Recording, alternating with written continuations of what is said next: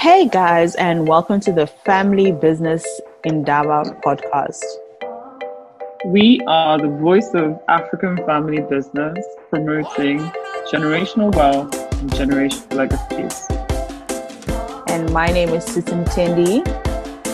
And I am Nike Anani. And we're going to be taking you through the journey of African family business. Good morning, everyone, and welcome to day 4 of Ukama Africa Family Business Conference. This is our last day of our conference, which has been really great and thoroughly enriching. We've had such great speakers and great participation from you, our audience as well. And this morning, we're joined by KPMG team. We'll be having a panel discussion on the future of African family business, the role of partners, stakeholders and opportunities. We have Nike Olakunrin, who is KPMG Associate Director, Family Office and Private Clients from the Nigeria team. She'll be moderating. We have Mike Liu, Partner of Deal Advisory from South Africa. We have Nigel Smith, Head of Deal Advisory from East Africa. Ijeoma Emezi Ezigbo, Head of Transaction Services, Nigeria. And Cray Sudding, Associate Director, KPMG Private Enterprise, Family Business from the South Africa team. So you're all welcome. I'll hand over to you, Nike, to moderate this panel discussion. Thank you very much, Nike. And good morning, everyone. And welcome once again to the fourth and final day of the AFF Ukama Family Business Conference. I make bold to say that the conference organizers left us to the last day. As the saying goes, you save the best for last. So I'd like to thank them once again on behalf of my colleagues across KPMG Africa and myself for inviting us to take part in the conference. Nike did a great introduction. Just to introduce myself once again, my name is Nike Olakunrin. I'm the Associate Director, Family Office and Private Client at KPMG Nigeria. I have over 16 years experience in family office advisory, private client management and wealth management. And I sit at KPMG Nigeria and head the family office and private client practice. To introduce the session, I'd like to start off by saying that family businesses and owner-managed businesses are at the fore of what we do in the family office and private client practice at KPMG. And we've noticed over the last 12 months that the effects of the pandemic and the economic uncertainties have really taken a toll on a number of family businesses in terms of their resilience, in terms of their innovation, and in terms of their leadership. And they really brought to the fore conversations around succession, around entrepreneurial orientation of the business. Families are now having these very important conversations, and we'd like to be a part of those conversations. We have today with us our expert panelists from KPMG across Africa who want to discuss with us how families can future-proof their business against economic shocks, just as the pandemic in the future. Let me start by introducing our panelists. So today we have Nigel Smith, who's the Head of Deal Advisory and Strategy at KPMG East Africa. Nigel is a debt advisor, a credit and restructuring specialist with over 25 years experience. He joined KPMG East Africa in December 2015 as the Head of Debt Advisory and Restructuring and is currently the Head of Deal Advisory and Strategy East Africa. Nigel has numerous contacts within the banking market. And with his banking background, Nigel advises businesses in their negotiation with banks to ensure that proposals gain the support of lenders, and lenders also look to Nigel for support when restructuring client deals. Also on the panel today, we have Ijeoma, who's our partner and head transaction services at KPMG in Nigeria. Ijeoma has over 17 years experience leading business advisory projects across the M&A cycle, including buy and sell side advisory transactions, structuring, strategy, and commercial assessment and fundraising assistance. In addition, we have Mike Lowe, who's the partner deal advisory KPMG in South Africa. Mike specializes in mergers and acquisitions and has over 15 years experience. And we also have my colleague, Cray, who's the Associate Director, Private Enterprise at KPMG in South Africa. Cray has over 13 years experience in tax and specializes in international tax. Let me start by handing over to my panel. I want to start by asking about the economic climate in your various jurisdictions. How has the pandemic affected it, if it has, and what are your various governments doing to support investments in your region? I'd like to pose that question to everyone on the panel. Let me start with Mike. Thanks very much, Aliniki. I think obviously the COVID pandemic has significantly highlighted and accelerated the structural issues that South Africa had. Obviously, South Africa, it's well known to many people the lost decade of economic growth that South Africa experienced from 2010 to 2020. And one of the key pillars of this government is to try and obviously reignite the country.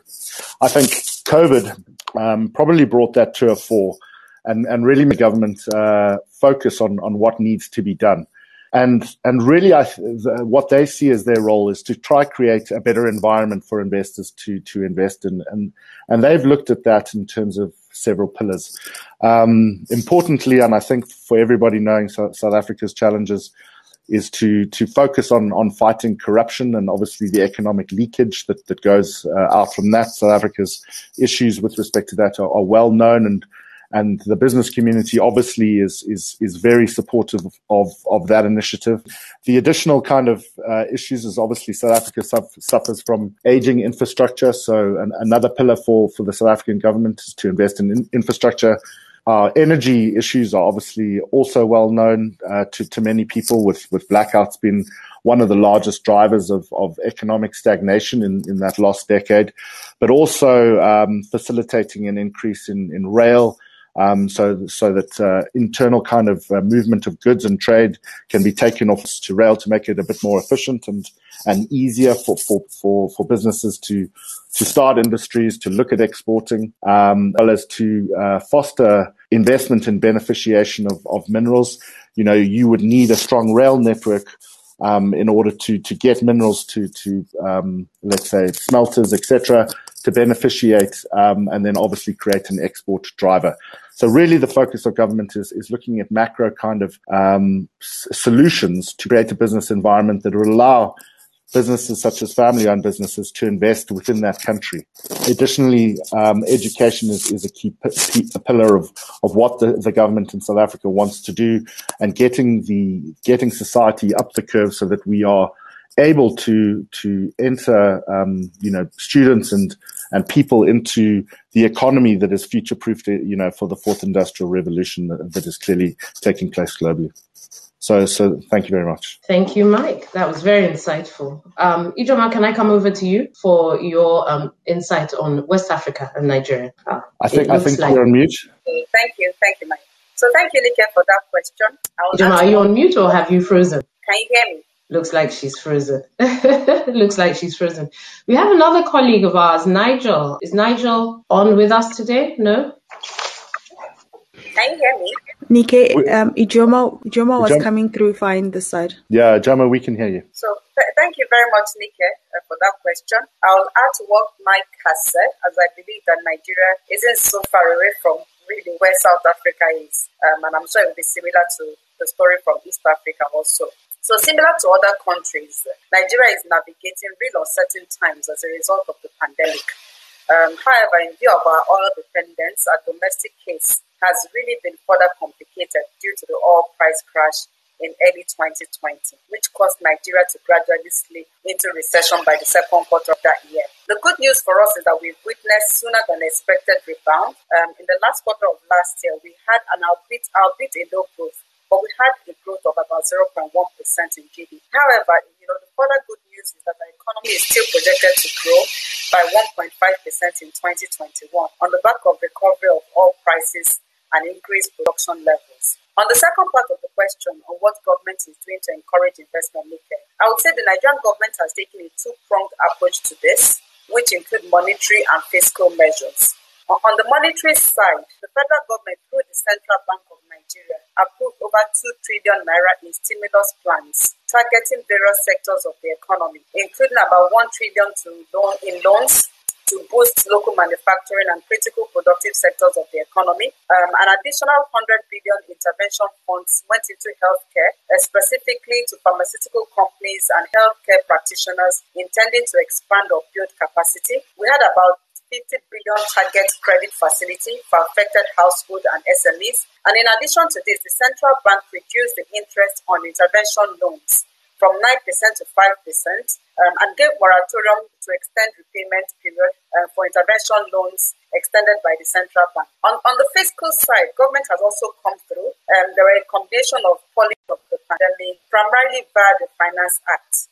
I'll mention just a few of them. The first for us was a reduction of minimum tax rates for businesses from 0.5% to 0.25% for 2 years. This was really primarily to release cash for the businesses and help them plow back the cash into investments, especially to fund capex in view of the lending activities in the market. The second would be reduction on import duties and levies payable on motor vehicles across various categories, most especially across the categories that are used primarily for transportation of goods and services, including tractors and trucks. In view of the significant increase in digital investments necessitated by the lockdown, so during the lockdown we saw increased activities around remote working, increased e-commerce and online payments and transfer activities. The government also approved the inclusion of software as a qualifying capital expenditure for capital allowance purposes. It translates also to additional tax benefits for investing companies. And similar to what Mike said, South Africa, at the sub-national levels, we are seeing increased investments. So the states are prioritizing their investments and are increasingly investing in infrastructure to create enabling environments to attract businesses to come and set up investments in their states. So a lot of states are building industrial zones. A lot of states are building industrial zones and increasing investment in infrastructure, in gas pipelines, just to encourage businesses to come in and set up with increased incentives, especially around tax also. Thank you. Thanks. Just to add a practical perspective from South Africa that could be of interest to the audience. In 2020, we obviously saw the panic with the pandemic in the South African market, and a lot of foreign investors, looked at their own portfolios overseas, looked at South Africa and many Southern African nations, and deemed that potentially some of these would be non-core, and they wanted to preserve cash in their own markets. So we saw a lot of almost panic selling from foreign private equity as well as corporates. And for family-owned businesses in South Africa, that created significant opportunities for those that really understand their market and have the management bandwidth to really focus in South Africa. And they were able to obtain investments in businesses and takeover businesses at significantly competitive multiples, so significantly reduced multiples from what was before. What we're seeing now with the rollout of the vaccine, slowly in Africa, but more aggressively in the Northern Hemisphere, is that there is cautious kind of re-entering into the market from foreign investors, as well as private equity firms, but they are focusing on specific sectors and being rather cautious. We believe that the momentum will build, obviously, as the pandemic gets under control, and obviously, utilizing significantly cheaper funding that they are able to get in foreign markets. We believe that the risk-on appetite will increase, and that could present opportunities to get investors from overseas to invest in your businesses. That's a fantastic perspective. Just before I hand over to Nigel, welcome, Nigel. I just wanted to ask that Mike, just a follow-on question from what you've just said. So for families that are looking to diversify their business operations, take advantage of these opportunities, what considerations would you say they should prioritize to make themselves prepared for that? Yeah, so I think for many of them, obviously, focus, each business is different, right? And each family business is on a different journey. So if you are already a large business and you've got significant liquidity available, you're in a defensive sector, there are opportunities to deploy your capital in, let's say, businesses that are in distress.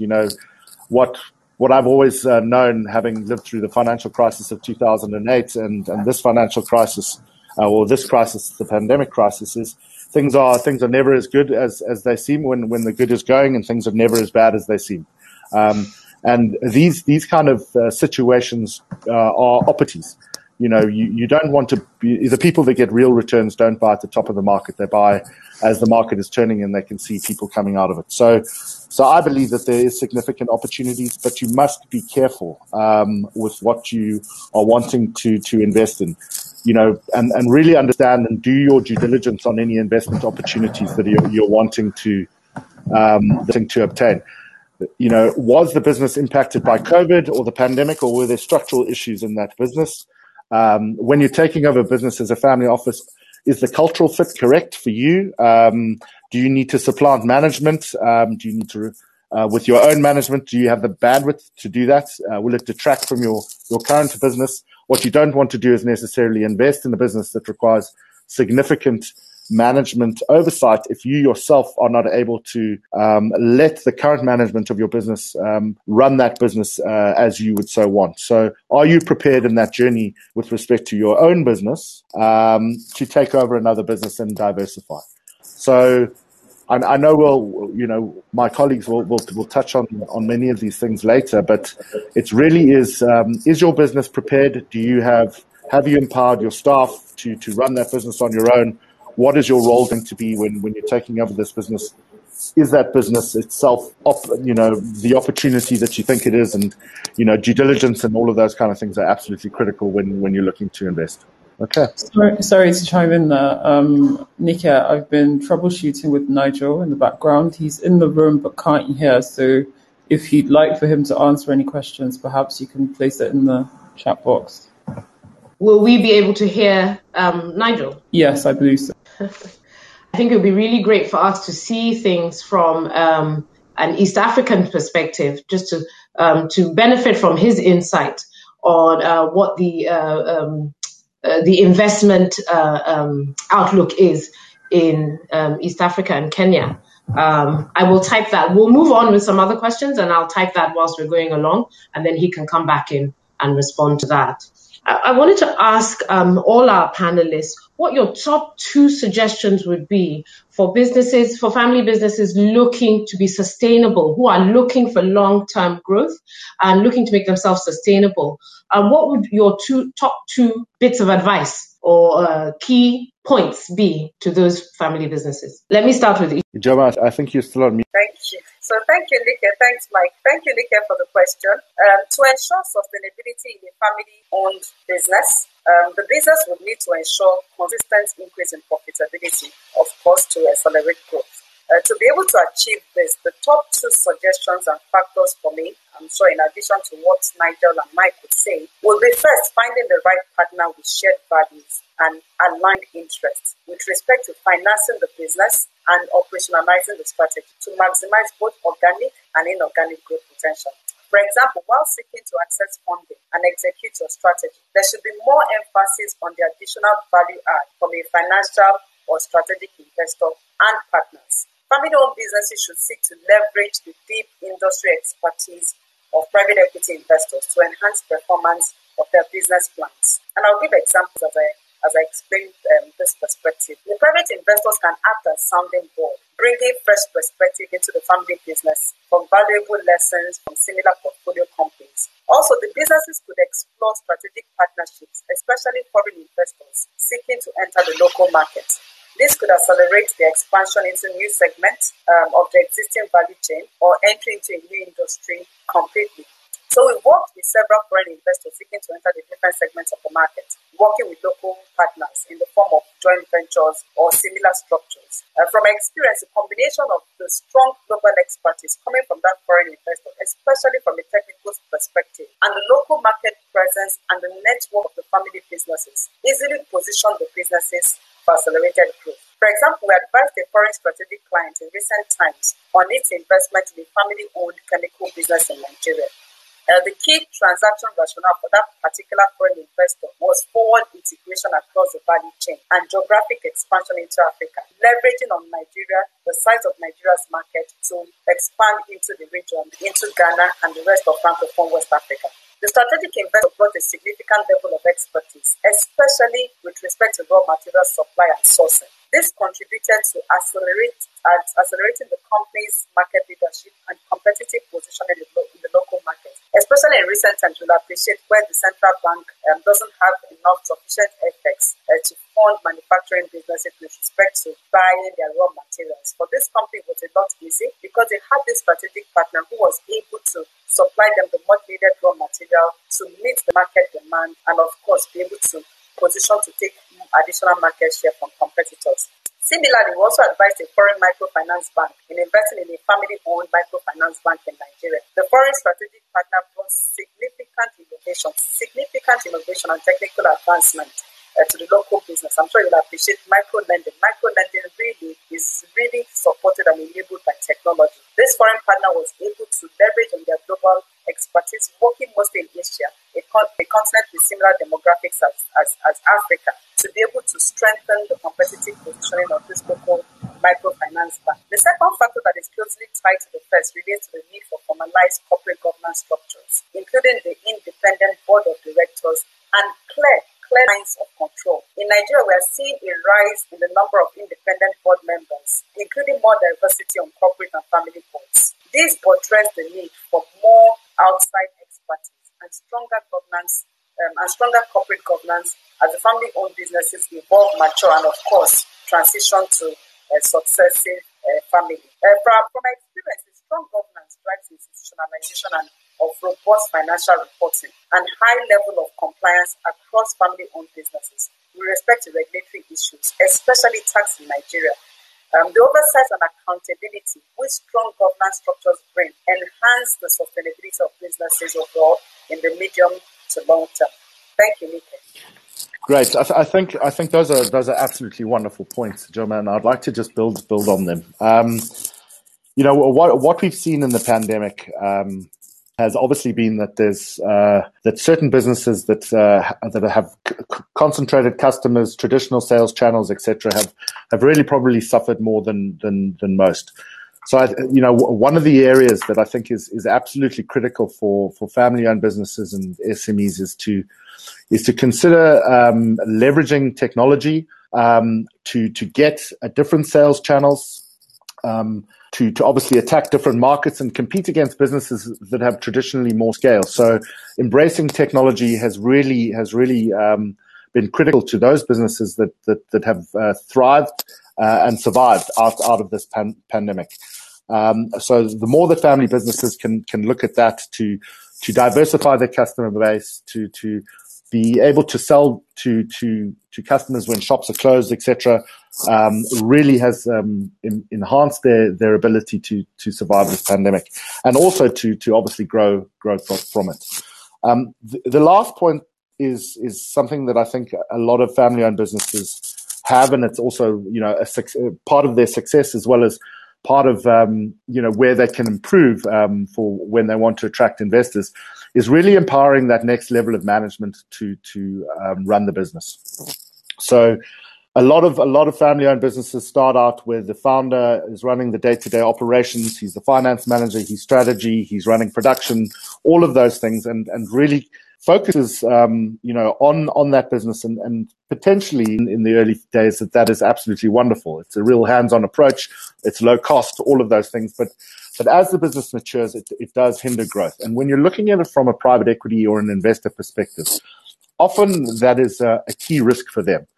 Can this business really carry on without the founders? Is that business sustainable from that perspective?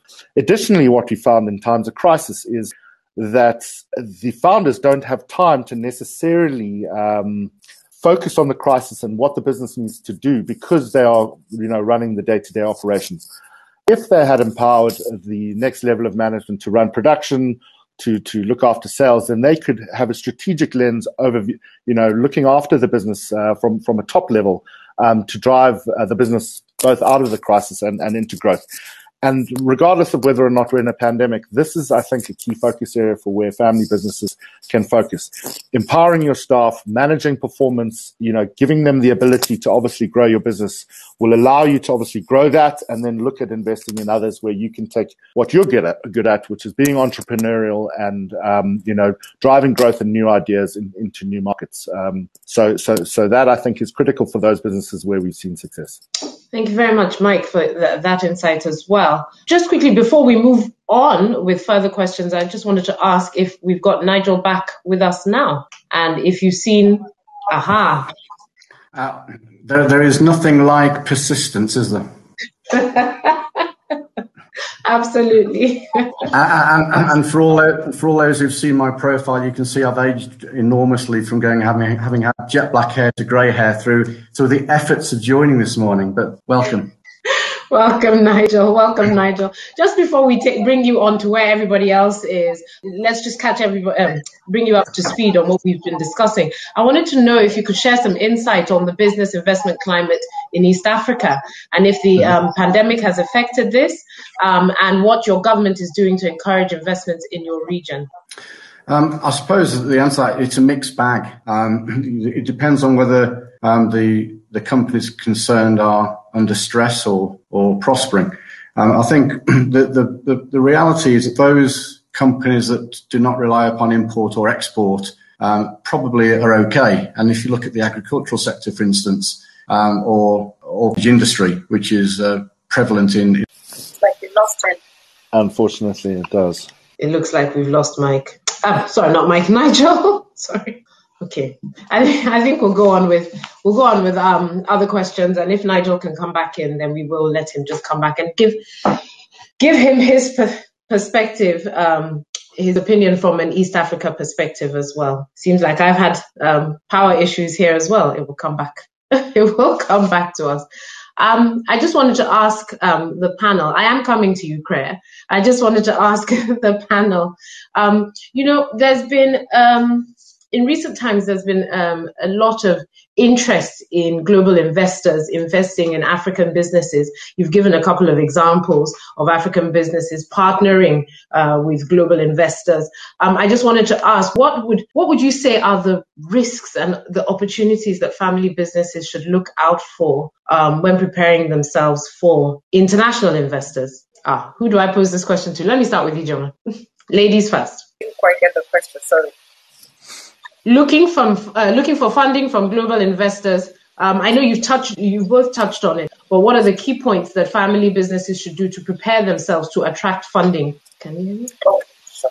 So thank you, Ike, for that question. So with respect to family-owned businesses, I'll answer it from two perspectives, right? So we'll look at, from experience, what are those things that they need to do to position themselves for funding. And the first, for the initiatives, from experience, the first set of initiatives the family businesses should take to position themselves would first be, for us, housekeeping. Housekeeping and preparing for sale. This, for the most part, mitigates the risk of significant value leakages from the transaction. In addition to selling the stake in the business, for the most part, we've also seen family-owned businesses in Nigeria in recent times.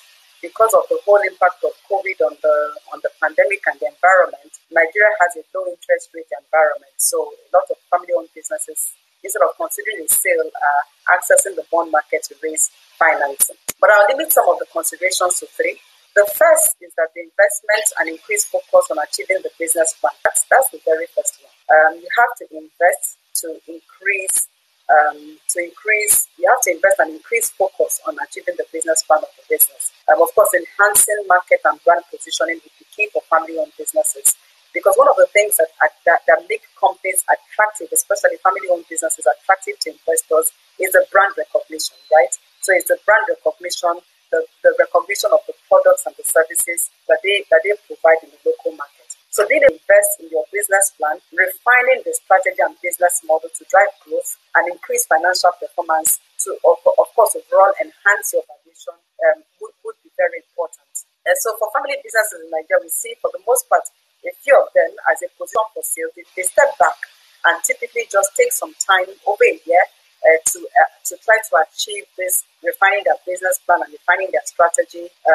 Sometimes we've seen some family businesses come into the market, and we've seen some of them even abort the transactions just to go back to the drawing table to ensure that they're able to put in some time to refocus the business and ensure that they're well positioned to attract that investment. The second will be with respect to cleanup, right? So family-owned businesses, for the most part, because they're not regulated businesses, and they're not forced to comply with public reporting requirements of stock exchanges or external regulators. We see that sometimes there can be a bit of a gap in the quality of their financial reports. So the second will be with respect to financial cleanup. In instances where financial reporting and the external audit processes do not meet the standard expectation of investors, right? A key initiative for the family businesses would be to work with financial advisors to diligence historical financial information, both from a financial point of view and a tax point of view, to be able to identify the gaps and take steps ensuring that the cleanup is done and some of the actions are taken in preparing the financial statements or updating or bringing the financial statements up to the standard of the external investors. We've had instances where, for example, the treatment of a potential tax exposure arising from years of non-compliance by family-owned businesses, resulted in or were deal breakers in a particular transaction. So for us, being able to work with clients to prepare them for that sale, helping them achieve that financial cleanup, and helping them really, put the house in order, is a key consideration for us. The third, of course, would be institutionalizing the business. I think I had mentioned this earlier, a formal governance structure, an external board, which is really very important because it's quite attractive to investors, especially the foreign investors, as for them, it drives that increased oversight, compliance, and transparency across the businesses. Thank you, Nika. Thank you. Mike, I'll come to you. I just want us to quickly catch Nigel while we have him. So, Nigel, what we were asking was, from your perspective, from the East African perspective, how can family businesses prepare themselves to make them attractive for international funding from international funders, investors? Obviously, I have to agree with what Ijeoma says, as ever. But I mean, a lot of it really depends on getting yourself investor ready, and that really relies on corporate governance. It means a balanced board. I keep telling our clients that just because an FD has a business card doesn't mean to say that they're actually an FD. So the fact itself means that there is a balanced board, and I stress that because so many people will say, "Well, I have a board." But actually, the power is concentrated in one or two individuals' hands, and that is not getting yourself investor ready.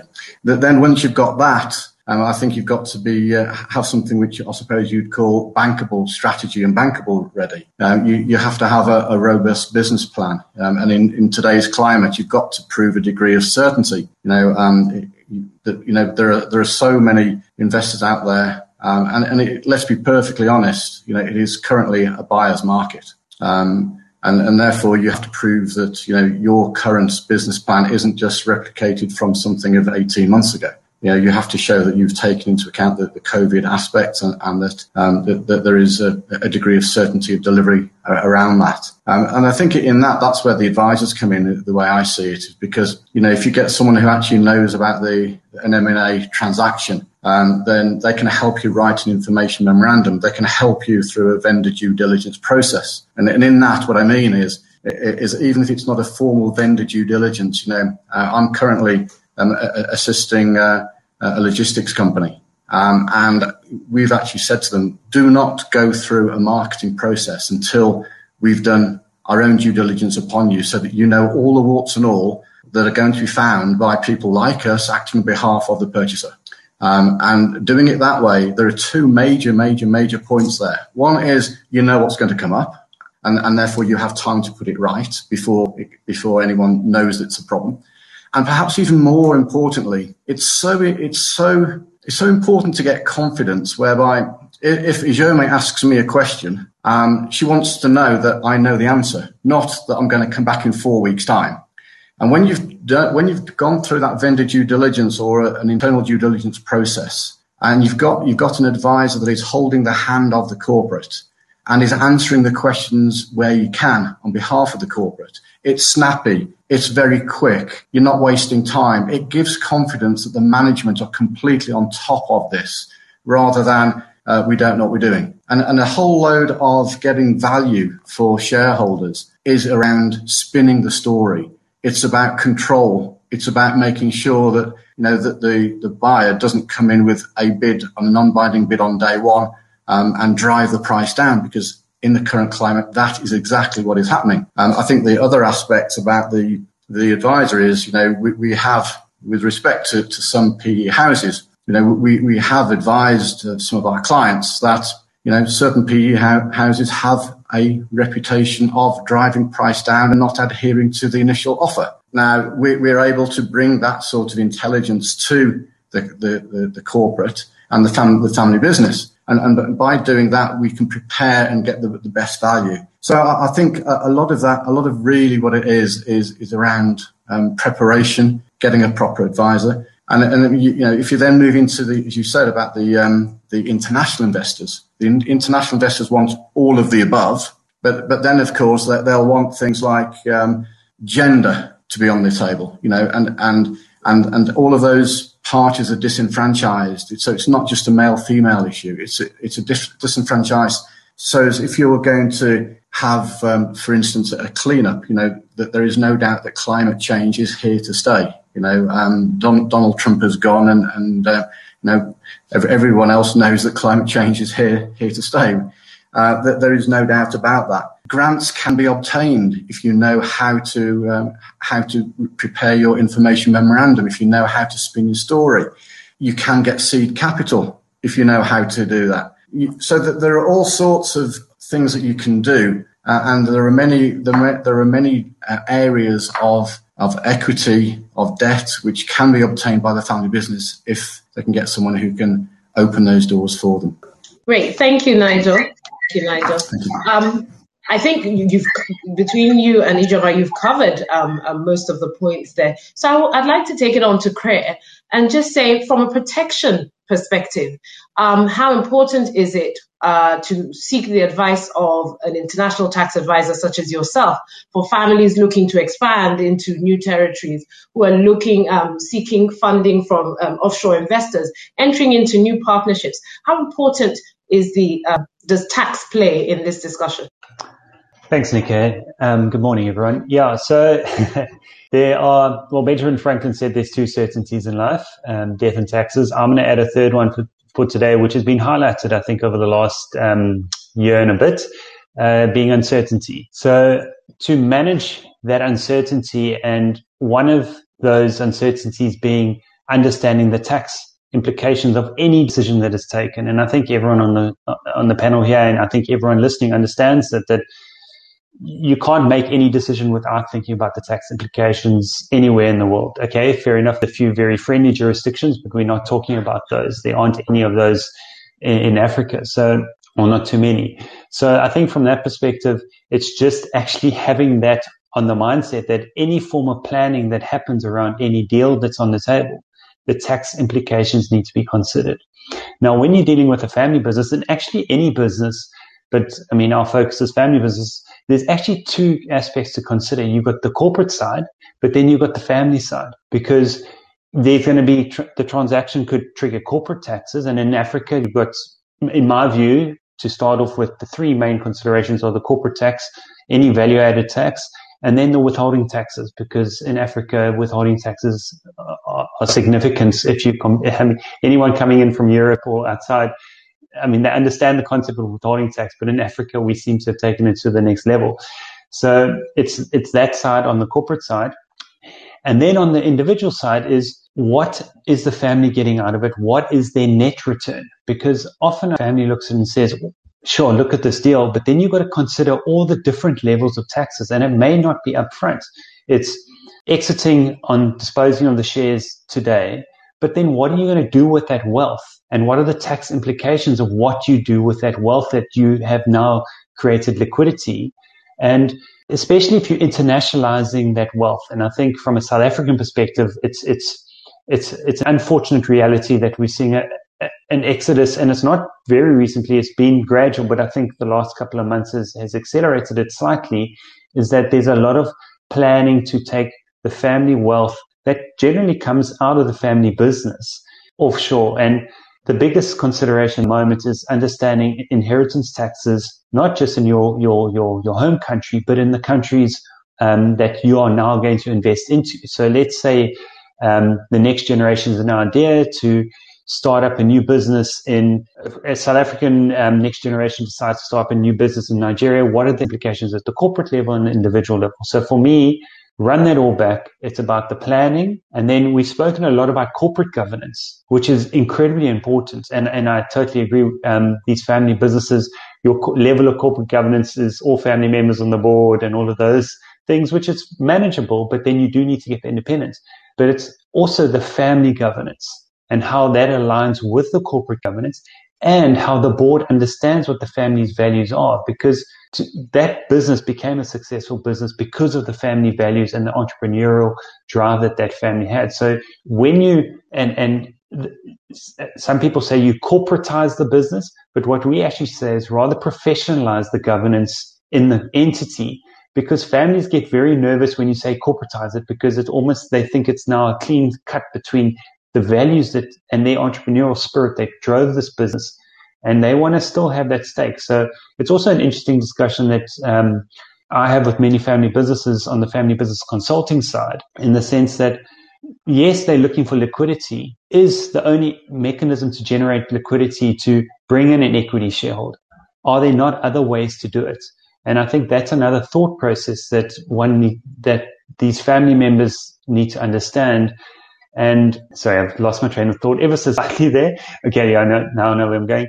And it's to make sure that they just think about selling their shares, because at the end of the day, they've generated this legacy and they don't want to just lose it. I mean, we know it takes years to generate a legacy, and by selling it in one day, I mean, there's a massive amount of emotion in that. And it's that emotion is where you bring in the family governance, because you need to placate the shareholders being the family, in the sense that if they're now going to sell more than 50% shareholding in their family business, how are you going to get that across the table at a shareholders meeting? As much as the board may think it's a great idea, the shareholders are the one that still need to pull the trigger at the end of the day. So it's this very fine balance between the corporate governance and the family governance. And then all around that, as I say, is the tax planning that needs to happen at the corporate level and the family level. So I hope I've given some insight there from a tax perspective. Absolutely, Ted, thanks. You really have. A couple of points stuck out to me, and I took notes on the key takeaways, I think, from your discussion, is that it's important for families to seek tax advice, not only in their jurisdiction, but the jurisdiction that they're entering into. Very often families don't look at that. If you're investing in another country, you need to seek tax advice and understand the rules and regulations around investing in those countries. And I also noted that you spoke about family governance, and that it's important to get the family governance right as well, not just the corporate governance, because at the end of the day, the family governance is what sets out the rules and regulations of responsibilities of each person in the family, which is particularly important, just as you mentioned, when the family has a legacy that they want to hand down to the next generation. And even when selling the business, you still want the legacy of the business to remain intact, just even as you sell and you expand into other business areas. Thank you so much for that point. If I was going to ask you for your one key takeaway that our audience should take away from the conversation, well, those were mine. What would be your one thing that, if they forget everything else from this discussion, this is the one thing that... Well, the one thing that's actually come out of our global survey very recently on the impact of COVID is about patience. And it sounds very a soft term, but it's a very important term in the sense that there's a lot happening at the moment, and I think there's a lot of emotion happening, but it's to actually take a step back. Hopefully your governance is at a level that you can do that, relook at where everyone is in the business, in the family, to make the proper decision, because as we all know, and I think over all the talks that I've been listening into, it's the long-term view that a family business owner has, as opposed to the short-term returns that some investors have. The family has a long-term view, and it's about patience and making sure that whatever decision you make, and be it selling a portion of the business, selling the whole business, bringing in a new investor, it's about the long-term returns, not the short-term immediate returns. Thank you very much for that, Claire. In the interest of time, I want to open the floor to any questions from the audience, if there are any. Well, whilst you're going there, can I just jump in and make an additional point? Because I think we focus a lot on the corporate governance and the importance of keeping the family together and the entrepreneurship of the family, which is extremely important. But I know, having worked with Mike on a couple of deals, we would both be very firm to actually advise our family businesses that not every equity participant is the same. Not every PE house is the same. So therefore, when you're trying to find a partner, and people think, this is mad, but it really isn't. You've got to look at the culture of the person that you're bringing into the family business. I think that's something which perhaps we haven't touched on, which I don't know, Mike's smiling away there. I don't know if he wants to add to that, but it's something that I know I feel very passionate about.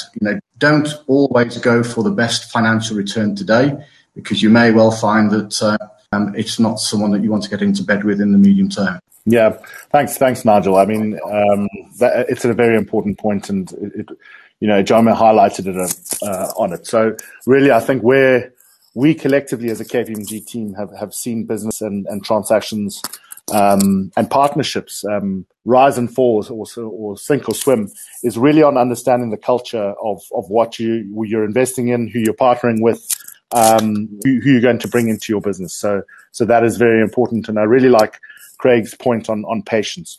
Make sure that you plan for the future, and it's not a knee-jerk reaction to sell a portion of your business or to invest there. Really make sure that you plan and you really understand what you're getting yourself and your business into. Thank you. There were no questions from the audience. And in the interest of time, I would have asked what your parting shots were, but I will take those last few comments as your parting shots. Ijoma, you've unmuted yourself. Did you want to say something? Yes. Okay. So I think for me, working with Nigerian family businesses, Nigerian owner-managed businesses, one of the things I would say is, take time and invest in structures. The structures, for the most part, would ensure sustainability of the businesses in the long term, right? Ensuring that, and structures attract the right people, and of course, drives a good culture. So if you have the right culture, you have the right structure, you would have the right people, you would have the right competencies, and you'll be able to institutionalize the business and really drive a sustainable long-term growth strategy. Thank you, Ijoma. I just want to say a quick thank you to all of our panelists. I think the discussion could go on and on and on, but we've gone way beyond our time. I think it's been very helpful in helping our audience to get themselves business ready, to future-proof their business against, as I mentioned earlier, any future shocks and any economic uncertainty. I would like to say to all members of the audience that you can reach out to any of us. We're available to assist with any solutions. Our contact details, I believe, are on the virtual platform, and I believe you have our names, or you can contact Africa Family Firms to get in touch with us. Thank you very, very much, everyone, for your time today, and have a great day. Thank you, Nika and Tisi. I'm handing back to you. Thank you so much for everyone who joined us for this session, and thank you so much to the KPMG team. We'd just like to ask everybody to just log on to the next session, as it'll be starting the next 7 minutes, and looking forward to completing the rest of the sessions with you all. Thanks, everyone.